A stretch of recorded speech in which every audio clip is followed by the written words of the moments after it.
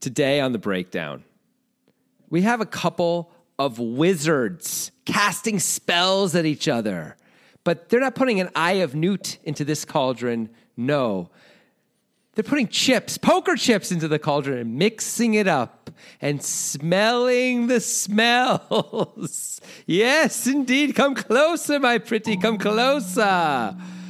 Well, come closer and look into the crystal and see a $25,000 buy-in event, a final table with only 7 players left, some of the best players in the world, including legendary online poker player Bencb, some other big name players as well. But there's going to be a pot involving Ben where mystical things perhaps may happen. Watch out, you might just get cursed. Well, there's going to be some cool plays. I can promise you that. Hundreds of thousands of dollars are on the line. Let's get into it right now on the breakdown with Grant Dennison and Jonathan Levy.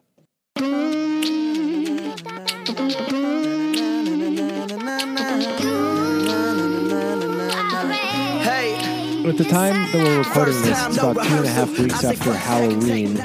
Did the witches put some sort of spell on you that now is manifesting just starting today? Or you're like doing all sorts of witch stuff and thinking it's really great? I mean, was Halloween actually 2.5 weeks ago? Or are you saying in your mind, because we're recording this on Halloween, but when the listeners hear it, it will have been 2.5 weeks and you're trying to seem current? Which is it? It's the first one. It is November 17th. Yeah, it's the first one. Yeah. Cool. But I was just checking. You know, November 17th is actually a notable day, too. Do you know what's notable about November 17th?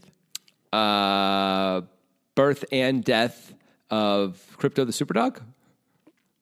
No, it's the day in which the subject of our experiment finally breaks mentally, and we know that this happens because then it's about 3 or 4 years before he dies, and we restart the simulation. I'm talking, of course, about... Samathan Jevi. That's the person I'm talking about. Samathan Jevi. Sounds like he's from Asia or something. Sounds like maybe India. Sounds He's not. He doesn't live. Sounds like an Indian name. He doesn't live in a suburb north of Portland, Oregon. Doesn't. No, he's probably doesn't from India. Samathan Jevi. Yeah, it's not a name I've ever heard before. Yeah, but so you knew, because everybody who's part of the simulation knows about the subject of the simulation, and that November 17th, 2020 is the day in the simulation in which the consciousness of that subject begins to break. So you knew that, right? I mean, it's weird not that the subject. I'm just going to say, it's weird that you'd have a simulation where everyone knows that they're in a simulation except for one person. That's like the Truman Show. It's not. Is that really a simulation? It's more a dramatization. Using the word everyone for a collective mind is kind of strange. Well, I'm not part of any collective mind that I'm aware of. Then weird. I guess I was just confused for a second. Yeah, you probably saw Don't worry about Ed TV too many times or something. That's what it was. Yeah, Ed TV. That was not a carefully constructed part of the simulation at all. I mean, I will I would like to say that it would be brilliant if, the one person who's actually conscious within this whole simulation or dramatization right now in the world, who's listening to this, or is me, or is you, whoever that is, it would be brilliant to throw them off by actually making a movie called The Truman Show about The Truman Show, because then it'd be harder to believe that you're the subject of, a big TV show and everything is just done for you. It's harder to believe that when they declare it so strongly, It'd be kind of brilliant. I mean, TV show is a stretch. It's kind of research purposes, but... I mean, it's on YouTube or whatever the YouTube equivalent is, right? Some version. Yeah. So November 17th, big day. Big day. Well, we did it. We all got there. Pop open your orange juices and your champagnes and mix them up. Okay. Mimosas for everyone. Wow, you actually knew the ingredients of an alcoholic drink. That is miracle. A pretty common one. Still. It's pretty easy. I don't know if I know the ingredients to any other alcoholic drink except that one, though. I bet you know a couple, like gin and tonic, rum and Coke. Well, that's not fair. But anything where the ingredients are not directly in the name very clearly, I don't know if I know anymore. Like, if you said straight vodka, I know that one too. But, an actual named something like mimosa. I don't know if I could do any other one, literally. Let me see if I can think Like a of one Bloody that is Mary common, maybe. is like tomato juice and I don't even know what the alcohol is. It rum? I don't know what the alcohol is in a Bloody Mary. No, it's vodka. Yeah, see, that would have been my second guess, but you probably have other stuff in there too, like pepper and shit. I don't know. Yeah. And it's not really just tomato juice. It's like a Bloody Mary mix. It's like it's got like spices and stuff in it. Do you know what a tequila sunrise is? I mean, there was a movie called Tequila Sunrise with Kurt Russell. That's all you need to know. Do you know what a sea breeze is? Because I don't. A Sea Breeze is a brand of jet ski, I think. No, it's a Sea-Doo. That's a Sea-Doo. Yes, it is. Sea breeze is a wonderful thing that you experience laying back while someone brings you your virgin margaritas and you're reading a book on the beach. Nice sea breeze. Okay, here's a drink that the ingredients are well known in popular culture. You don't even have to drink it to necessarily know the ingredients. I think I know what you're going to say. I knew you were going to say a martini. I absolutely don't know the answer to that. Okay. Gin is gin, right? Gin? Well, no, you can use gin. There's gin martinis, also known as Gibsons, I think. Oh. But a martini is usually vodka and vermouth. I wouldn't have gotten the vermouth either way. But I would have said gin, and if you told me gin was wrong, I would have said vodka. But no chance at vermouth. So wasn't going to get that either. These things are hard if you don't drink or care, you know? Yeah. And I don't drink or care. What's your guess as to what a Manhattan is? Jeez. Iced tea, lemonade, and some Coke, and you pray the guy didn't spit in it. Manhattan. That's exactly right. No, it's it's a martini, but with bourbon, basically. Really? I once had like a chocolate martini or a taste of a chocolate martini. It wasn't good. Yeah, that's actually not a real thing. That's basically a Happy Meal for a person who doesn't know how to drink. It was terrible. Because, it tasted like alcohol. It was awful. I don't know why. Can you explain to me in 1 minute or less why you like the taste of alcohol? Not why you like the effects of it, but why you like the taste of it. I don't like the taste of actual alcohol. Okay. I like the taste of certain things that are derived from alcohol that can only basically create that taste through the process that alcohol is produced in the process, like for beer. Mm-hmm. Beer can't, like non-alcoholic beer sucks. It's bad. Like the flavors in beer they need alcohol for it to happen. Same with wine.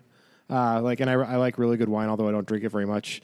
Same with like a really good scotch, stuff like that. Alcohol is a necessary component to create these flavors, which are just kind of like, I'd say like high-end nuanced flavors. And once you're kind of used to the sting of alcohol and get past that, and it becomes just kind of an auxiliary flavor. Obviously, you don't want anything to taste too much exactly like alcohol. That's in drinking culture, that's called something tasting too hot. But like the flavors a lot that pair with the alcohol actually sometimes can be complementary once you're used to it. And it's kind of like just a interesting, fun palate ride, I would say. Yeah, that was good. That was over a minute. Okay. But was it satisfactory? It was actually. It was quite satisfactory. I learned a lot. It was okay. So yes, but too long. So I'm going to sorry, you're out. Disqualified? Yeah. That's no golden ticket.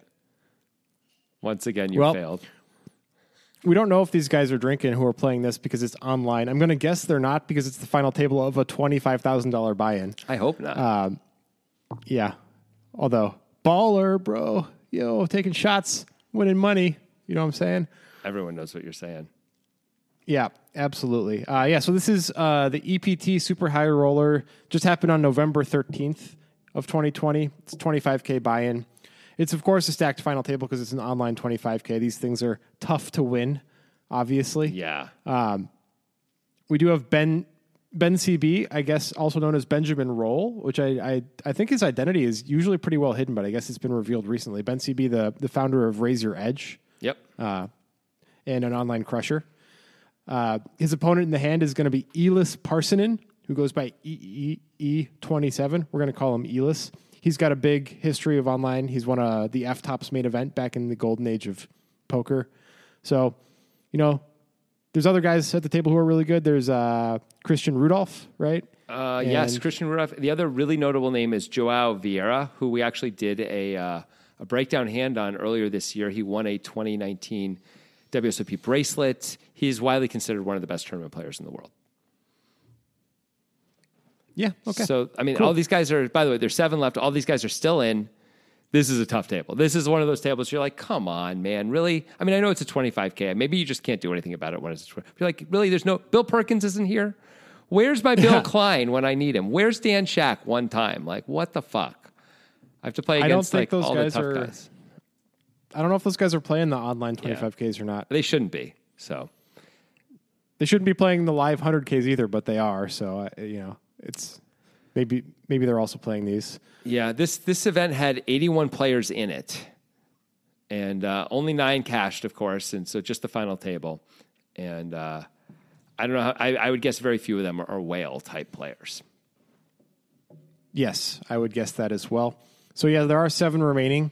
Current payout, 95K. First place is 540, so a long way to go money-wise. Yeah. Of course, there's only an 81-player field, so there's definitely going to be a huge difference between 7th and 1st when you're in an 81-player field.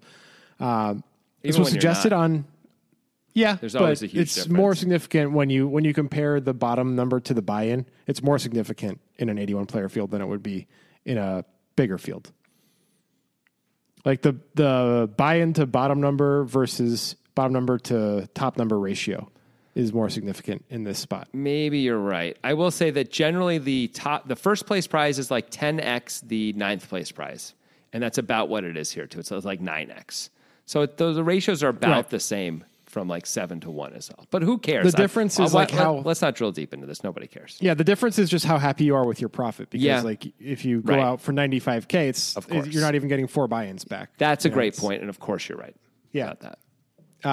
Anyway, suggested by Kevin on Twitter. If you want to suggest a hand for the breakdown, Twitter is a great place to do it. We are The Poker Guys on Twitter. You can just look us up, or we're at the number 2 Poker Guys. Include a YouTube link and a timestamp, or text of the hand works too, or, give us your phone number and we'll call you and you can describe the hand to us.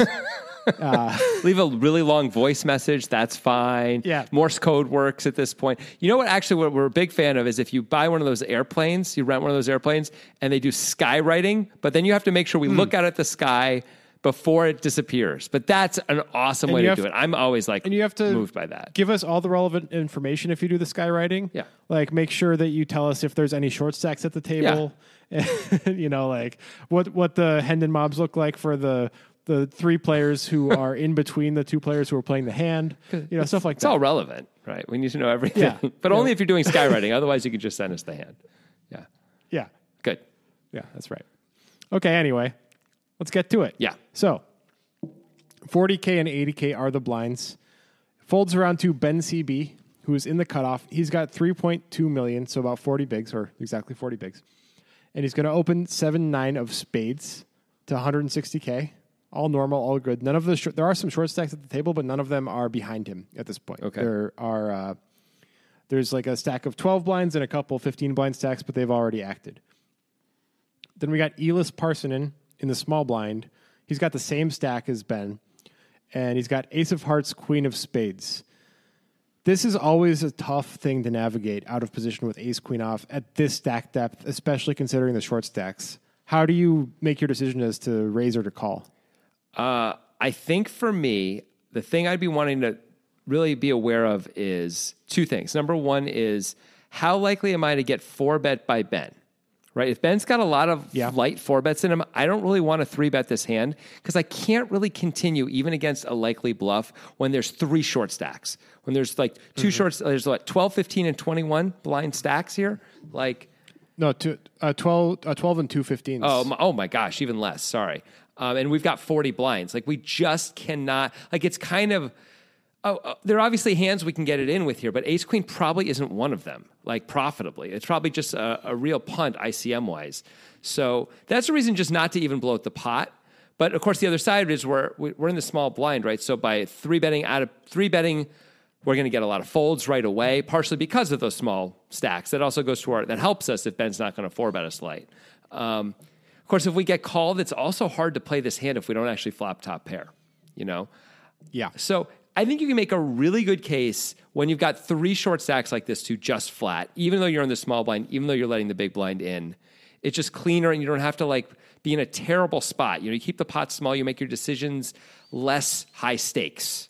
So Yeah. I think it's really reasonable to flat here. I think I would lean on towards flatting most of the time.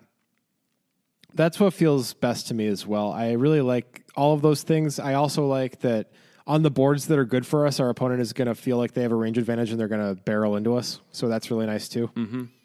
I mean, that said, if you think about what our actual flatting range is, the boards that are, quote, good for us, our opponent is going to know. The board that our opponent might normally think is good for them, they should know that it's also pretty good for us. Like kings and queens and aces should be pretty good for us. A lot. And we have some medium pocket pairs, but like we don't have suited connectors like ever, right? Like we have like... I think we could have 9-10 suited in hands like that. I don't think we can. But there's a 12 blind stack and two 15 blind stacks, and we only have 40 blinds effective from the small blind. I don't think we're calling 9-10 suited. I don't know. I mean, I don't know what Elis is doing, but I think it's a mistake to call 9-10 suited here. You don't think so? I don't think so. Really? Not 40 blinds effective when it's only 2 blinds total to call.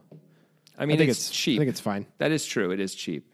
The problem is, of course, like you can just get so much pressure put on you. You have to have a really big hand if Ben decides to put pressure on you. I assume Ben's the kind of guy who's going to put a lot of pressure on you too, being that he's an online like superstar type dude, you know. Well, suited connector type hands at 40 blinds are the type of hands that have maybe the least reverse implied odds at this stack depth. It's like pretty sweet in that way. Like you know pretty well how well you're doing against your opponent's range most of the time in this spot. I mean, I kind of disagree. I mean, if we flop a pair, that's not true. It's only true if we hit like straights and flushes, right?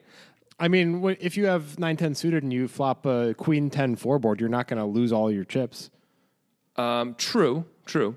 But like the other thing is like we can flop draws and get into a lot of trouble. Like we don't get there. Like if we flop a flush draw, we only get there a third of the time. You know, it isn't like I don't think it's profitable to call here. I admit I could be wrong. I have not run the numbers, but it strikes me as with these super short stacks that is probably. I think it's incorrect to call. I understand that you disagree, and you know you may be right from a technical perspective when considering the strength of the field and everything. I think I'm thinking a lot from like my experience of playing against weaker fields and that's having a massive post flop edge and. It's like I would never consider folding 9-10 suited with a 40 blind stack out of the small blind against the typical player I'm going to be against in a $500, $1,500 tournament. Whatever. I think that's completely reasonable, right? But if you got Federer Holtz as the opener, and you're like, this guy is made of money, doesn't care, knows what he's doing, is going to bluff me like enough of the time, going to put pressure on me even when I flop a pair. I'm going to be out of position the whole time, and there's these super short stacks. Like 3 of them even, like where if I just sit around for 10 minutes, like I might move up 3 spots. That's like actual, like how much money is that, by the way? Let's just find out. We've currently locked up $95K. If we get to 4th place, it's $222,000. I mean, it's significant for these guys, you know, even though it's a $25K buy-in. But I think you're right. I think like calling 9-10 suited against a weak player in a weak field, much better. Makes a lot more sense to me. Okay. I still think it might be good to call in this situation, but I could be convinced otherwise. Okay. Or I guess I couldn't be convinced right now otherwise, but I could be shown some GTO charts and shit that like, okay, fine. I guess if everything's equal, we should fold that hand, but I really don't want to. Nope. I really don't want to. You just have to fold a lot when there's guys this short, you know, and like you have a medium stack. You just have to, especially when everyone's good. I think you just have to. But again, let's not get too deep. We've gone as far. We've mined that as far as we're going to mine that, right? Like, yeah, that's fine. Anyway, Elis decides just to flat. I do like this. It just feels really a lot more comfortable than 3-betting and being like, fuck, I just really hope that he folds. And then, oh, fuck, can I just flop a queen one time, please? Like, I mean, yeah, we have to raise enough that we have fold equity, which means we have to make it at least like 8 blinds. Maybe 7.5 will do it. Maybe 7 because of the short stacks. But every time he doesn't fold, it feels like a disaster, you know? And it's just like, who wants to deal with that? So, yeah, I think a call is just the play. That's what Elis does. I like it. I like it a decent amount here. Elis with his ace queen. I also like Nitrogen Sports. Oh, look at you. Yeah. Showing out. Are you surprised that I like Nitrogen Sports? I'm surprised that you're so open about it and like yelling, like sharing with the world, you know? That's all. Well, I have no shame because it's a great place to play poker and sports bet and casino gamble. And everybody who doesn't think that is honestly kind of a complete piece of trash. Yeah. And that's really my opinion. Look, we're all thinking it, but for you to really say it, I mean, it's just like you said the quiet part out loud and it's powerful. Yeah. Yeah, basically, if you don't think of Nitrogen Sports as an excellent place to wager your Bitcoin on poker, sports, and casino games, you're basically a non-entity. Like, what's the point of you in the universe? Like, do you have purpose? Probably not. Consider that for a second before taking your next step, or even should you take the next step? Just stop moving. I think it's clear what their purpose is. It's to validate entropy, but that's about it. Okay. Well, if you want to do something beyond validating entropy and not contributing, but participating in the slow heat death of the universe. Sure. If you want to do something beyond that, you could use the link in the description to sign up for Nitrogen Sports. And that's a good idea. First of all, you'll still be participating in the situation that will end in the slow heat death of the universe, but you'll be doing it in kind of a cool, badass way. You know what I'm saying? With Nitrogen Sports Poker, where the poker guys have the greatest monthly tournament in the history of entropy, Jonathan. Tell them more about it. Well, let me tell you all about it, Grant, because this tournament's got it all. This tournament's got fire. It's got ice. It's both cool and hot at the same time. It's like when you drink something and you're confused, man, but in a good way, bro. Yeah, also, they guarantee 1,000 buy-ins every month, Grant. It's a monthly tournament. 1,000 buy-ins they guarantee. These days, with the price of Bitcoin, just every day it goes up. So that's about $1,800 right about now, amazingly. But your buy-in is only about $1.80 in BTC, which is great. But here's the masterful stroke that's important. They cap the amount of entries at 300 players. We usually get like 200, by the way. But the most they could ever play would be 300, which means they're always throwing in an extra 700 buy-ins at minimum into the pool, which means it's like $1,200, $1,300. They're just like, here you go. Here's a free $1,200 or $1,300 just for playing in the tournament. Players, it's in the prize pool. Go out there and get it. It's insane. I don't know why they're still doing it. They're surely going to go broke at some point, but until they do, it's plunder. It's going to end sometime, right? Like, this is not guaranteed to last forever, so you should get in there while you can. It's like, of course, once it diminishes, it's not going to end entirely, but there will still also be other Poker Guys stuff that you can get from using the link in the description when you sign up. So use that link and use it soon in case Nitrogen notices that they're just throwing money into the abyss. Yeah, you know? So that's smart. Go ahead. Plunder! Yeah. Anyway. We've got 7-9 of spades for Bencb in the cutoff in position. We got Elis Parsonen with ace queen off in the small blind, out of position. The big blind has folded. I don't know if I mentioned that. The pot is 470,000. The flop is 8 of clubs, 8 of diamonds, king of clubs. So nobody has any suit on the board somehow. That's pretty impressive. Good job, guys. And nobody has a flop that they like very much. I mean, Elis has an okay flop for ace queen, but it's not amazing. No. Ben definitely has plenty of kings in his range and certainly has eights in his range as well. Mm-hmm. I think this is something worth discussing because they both check. Yeah. I find Elis's check to be rudimentary. Ben's check. Let's talk about this. Okay. Is he concerned that Elis has too many kings because of the situation where he's going to have like king 10 suited plus and never 3-bet them? I think that's exactly part of what's going on. I think it's a lot of it. I shouldn't say exactly. I think that's a lot of what's going on. King, queen, king, jack, king, 10 are all there. Obviously, most of those are the suited variety, of course. That just like makes a lot of sense. And that actually may be among the most obvious things. Like what else is being flatted with here? Like some medium pocket pairs probably, because you actually are getting the odds to flop a set, the implied odds, I should say. And like, sure, okay, ace queen is possible, ace jack is possible, maybe ace 10, probably ace 10 suited, but probably not ace 10 off. Like, there's not a whole lot else there. Maybe queen jack suited, but like kings are a reasonable part of it. And I think the king 8-8 is just a board that Ben is probably checking a lot in this spot with his whole range. All right. I have, I think those are all really good points, but I have some points on the other end. Great. If we take into account your assumption that Elis is not flatting suited connectors, that is a pretty important thing to take into account. That means he doesn't have that many club draws that can check raise us, and he doesn't have any eights that can check raise us. Right. Whereas Ben has all of those hands. Ben also has ace, king, king, king, ace, ace, king, queen, king, jack, king, 10. Yep. So I think Ben has a range advantage. I think he does have a clear range advantage, especially with the eights. And I think the clubs are important too, to Yeah. note that Ben definitely has more suited hands in his range. I mean, because assuming what you say is correct. yeah. You know? I mean, Ben certainly has more eights than Elis does, almost certainly, no matter Yeah. how we want to play it, right? Like, Ben has ace 8 in his range. Elis doesn't, right? Elis is 3-betting that Right. or folding. He's never flatting that hand, right? Right. Probably that's true for, like we're saying, the other suited connectors who like 9-8 suited, 7-8 suited, 10-8 suited, maybe even 6-8 I mean, Ben suited. might have, but yeah, Ben might have Jack 8 suited. Right. You know, like, And- whereas Elis doesn't. I mean, maybe Elis does have some suited connectors, and I'm wrong, but he doesn't have all of those, right? He could have, if he has any, he's got 9-8 suited and maybe 7-8 suited, and that would be the absolute max. So that's 4 combos tops of 8s he can have, really, except pocket 8s. That's 5 combos of 8s that he's involved in. I don't think he can have any others. You make a really good point. Plus, Ben has got more kings also. So that's fair. Yeah. Well, I don't know. Yeah, Ben has more kings. You're right. Elis, he's got ace king and Elis doesn't, probably. Here's beyond that, the other thing, beyond though. that, they might have the same kings. Elis also has a bunch of medium pocket pairs, which are probably not folding to 1-bet. So maybe that's one of the reasons why Ben doesn't c-bet this board much, is when you think about Elis's range, it's like actually not that many folds if he doesn't have suited connectors, right? It's like a few aces may fold, but besides that, it's kings and pocket pairs, and most of the pocket pairs are probably going to call at least once.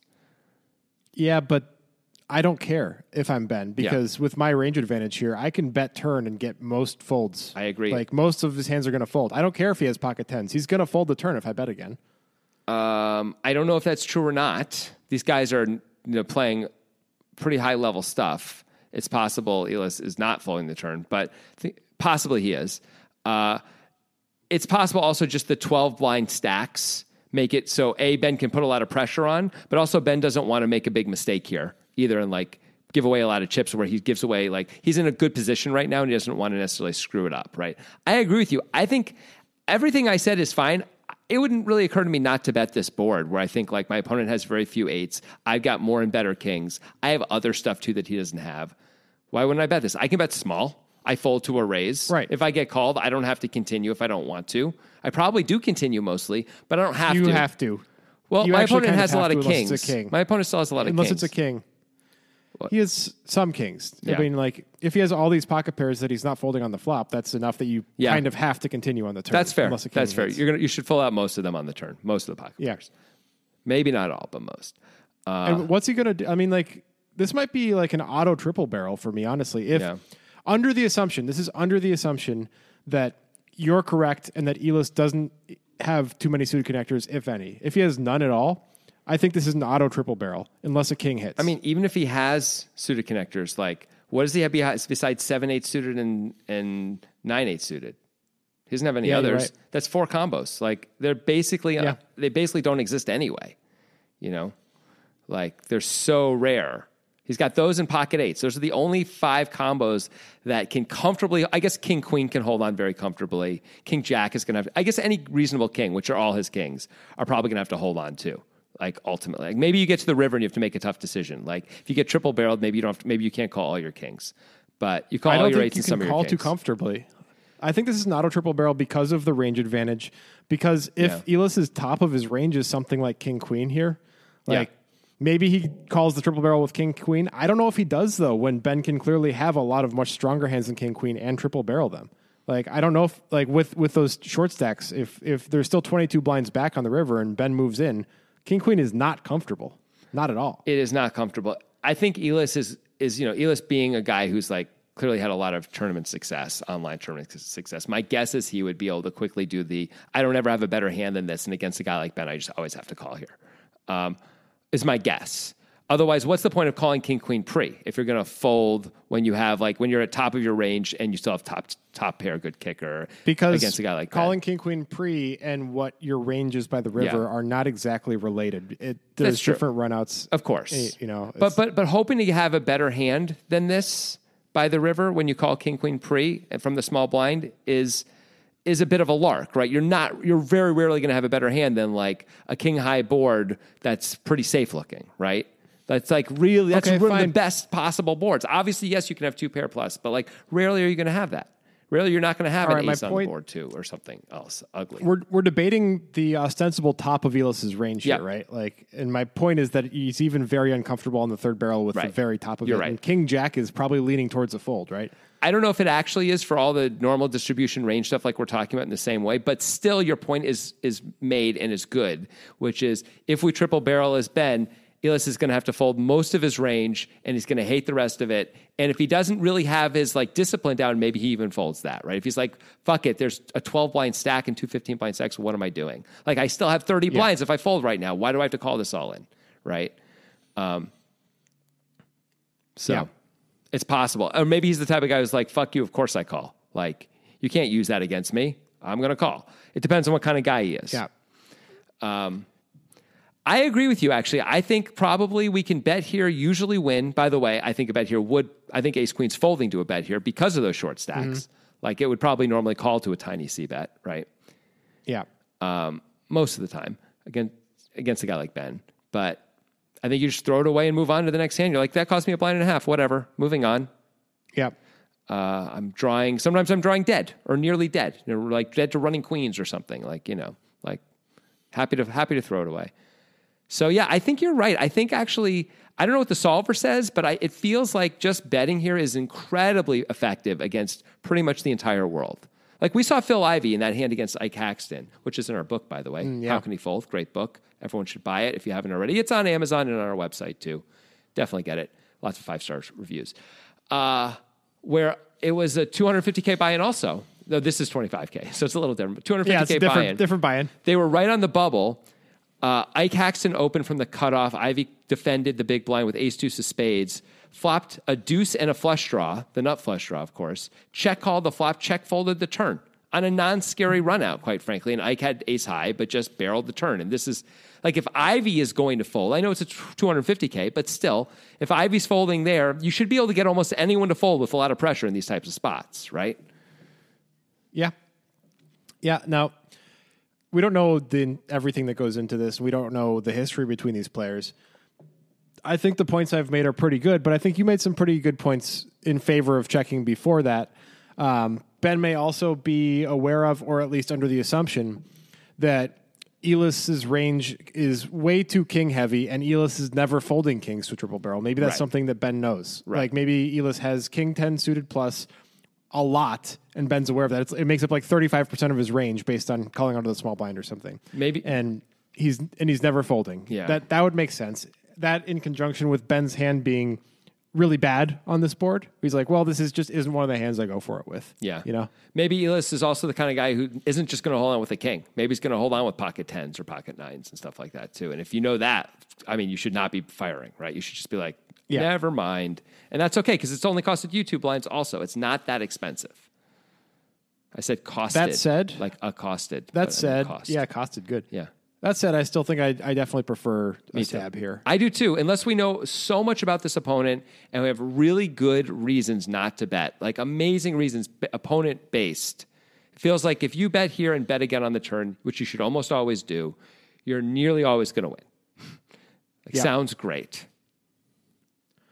But that's not what happens. It goes check, check. Right. We're going to head to the turn with 470 still in the pot. 8 of clubs, 8 of diamonds, king of clubs flop. Turn is the queen of hearts. So Elis turns a queen with his ace queen. Ben has nothing, is drawing dead with 7-9 of spades. We both check again. Yeah. All right. Break down Elis's check. Elis's check is easy and obvious. When Ben checks the flop, he's often going to bet this turn card. One, because he just hit the queen sometimes. Other times to rep the queen. If Ben has jacks, I don't know if we're getting 2 streets anyway, but we're going to get 1 street by checking and betting the river. Seems like a really obvious, easy check into Ben's range. Yep. Just hope he bets and hope he doesn't have a slow played 8 or king. Yep. Or, aces or something like that. Or pocket queens. What about Ben? Should Ben be taking a stab? Because he's not fulfilling Elis's hopes. Yeah.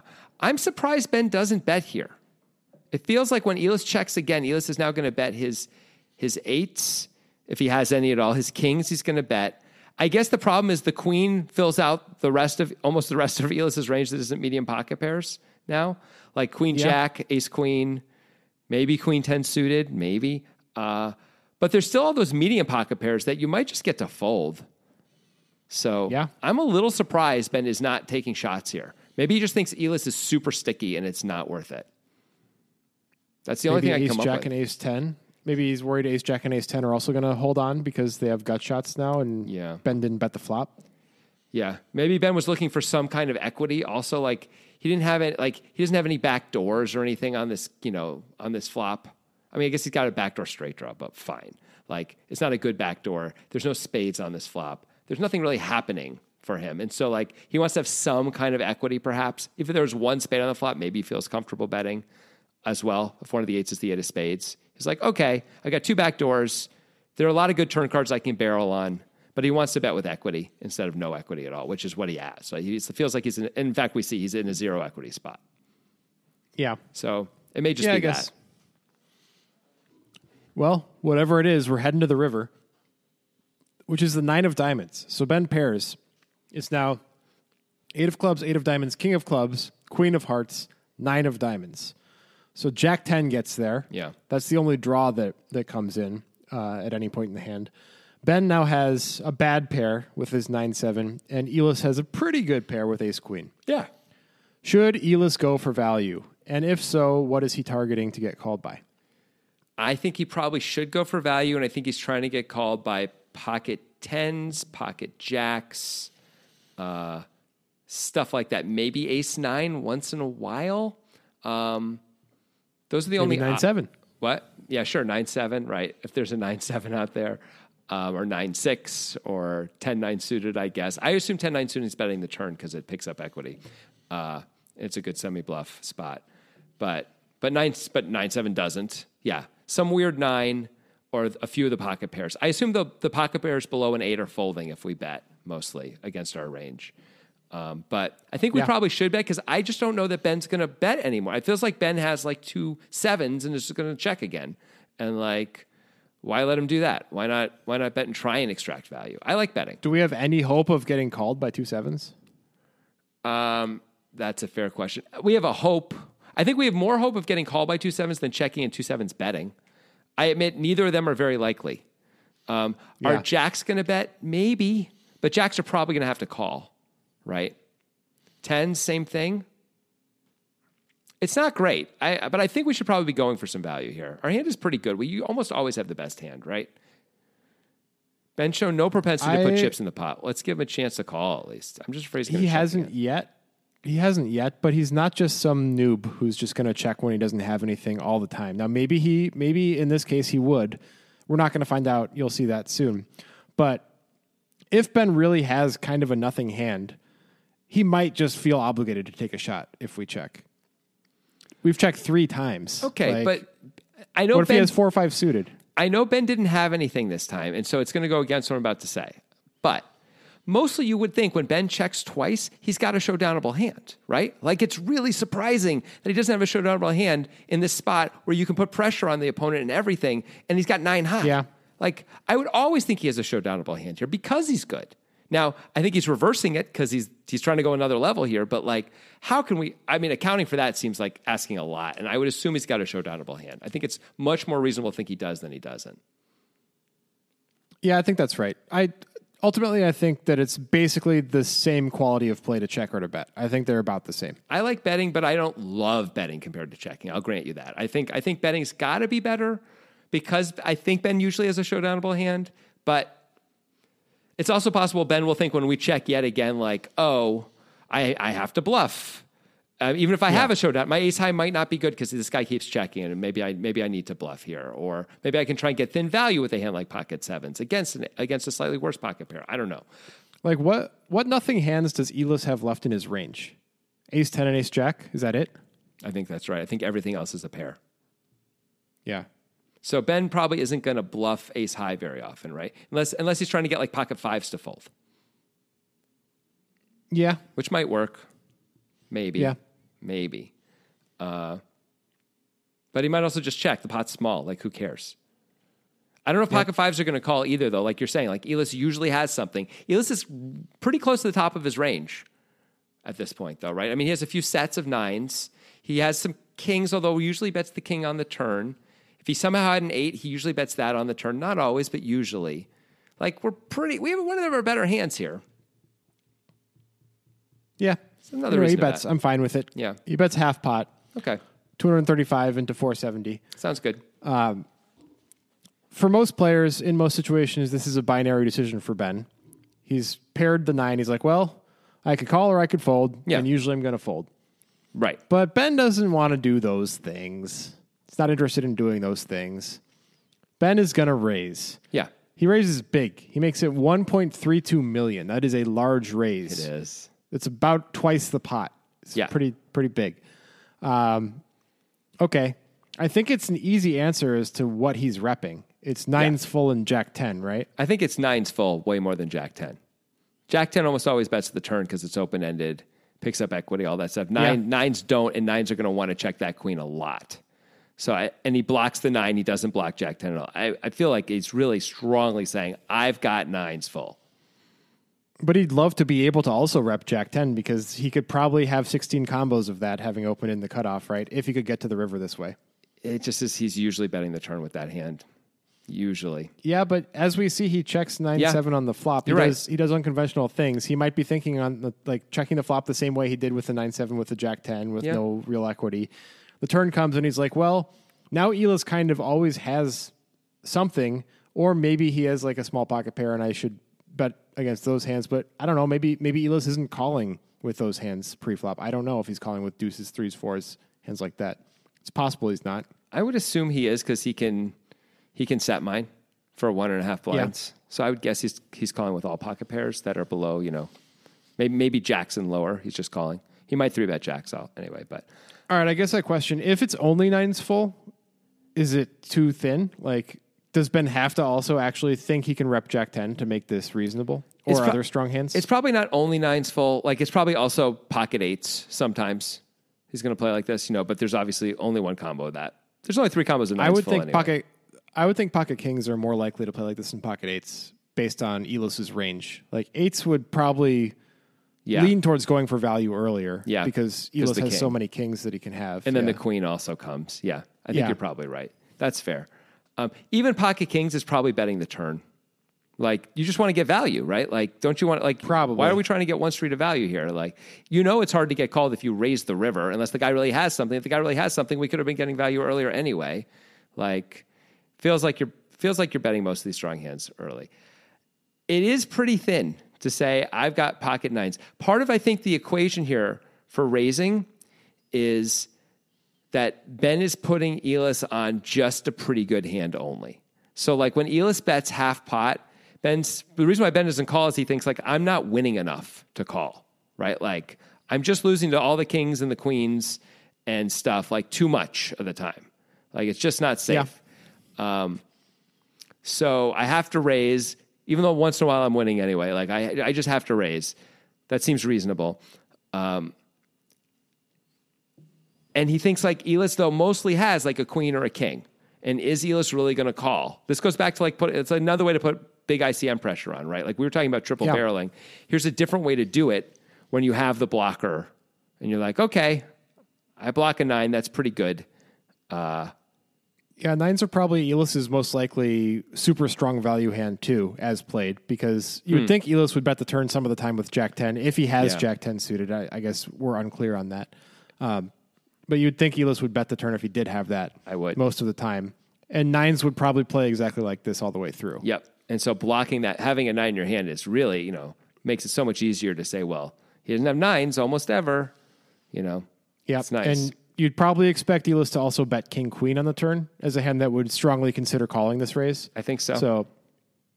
So yeah, I guess because you get to block the 9 and king queen would likely have bet the turn anyway. Jack 10 likely would have bet the turn anyway. Ben feels like any 9 in his hand is the perfect bluffing hand. Maybe that's what we come down to. I think it is. I mean, I think you'd really prefer, if you were Ben, to have Jack 9 or 10 9 to be the perfect bluffing hand, right? Because with no clubs, that feels like the ultimate bluffing hand, really. But that feels like the right one because now you're blocking Jack 10 also. But the 9 is really, but still, you're not really repping Jack 10 so much. Sure, yes, you can check back it once in a while, but mostly you're betting it on the turn if you're Ben. I got to think.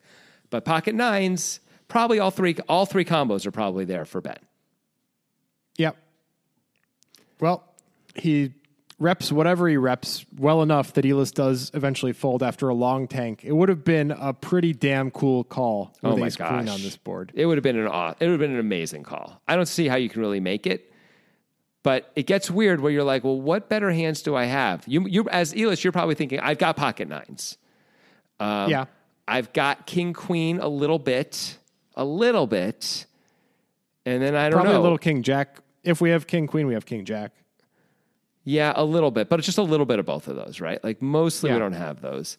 I guess we have a little bit of jack 10. Yeah. So we have a few very, very powerful hands. But pocket nines is, again, the only one which we have all the combos of that fit in here in our mind as Elis. Yeah. But this isn't super high up in our distribution, I guess, that we're going to bet on the river. The thing for Ben here is that this is a very good story, but only for one hand. It's not a good story for a lot of value. It's only a good story for 9-9, right? Everything else is kind of a bad story. I think that's right. And it's weird to be like so laser focused. I don't know if Ben would have tried this without the ICM pressure in addition to the blocker and the situation. You know, like the fact that there's 3 short stacks means he's decided to tell a really weird story where it's like, well, how can Ben be bluffing? He checked flop and turn on boards that you would expect him to bet a lot, right? So that seems weird to suddenly bluff here. Why would he choose to do that? And turns out, I guess you could have ace 10 or ace jack and decide to do it because he blocks jack 10. But again, jack 10 usually bets the turn. Pocket nines doesn't. Yeah. So having that 9 blocker it feels like, the play. I mean, I don't know how many people are really ever going to make this play in reality. I don't know that it would occur to most people to make this play. Like you said, it'd mostly be a fold or a call, and that would be it. But most of the time, yeah. You also need an opponent who's capable of folding when you raise, right? Like some opponents just aren't going to fold. They're going to fold ace queen, I guess, but they're not going to fold a bunch of their other stuff. It's true.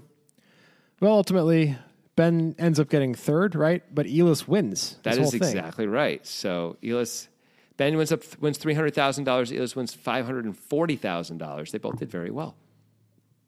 Congratulations to those guys. Super wonderful.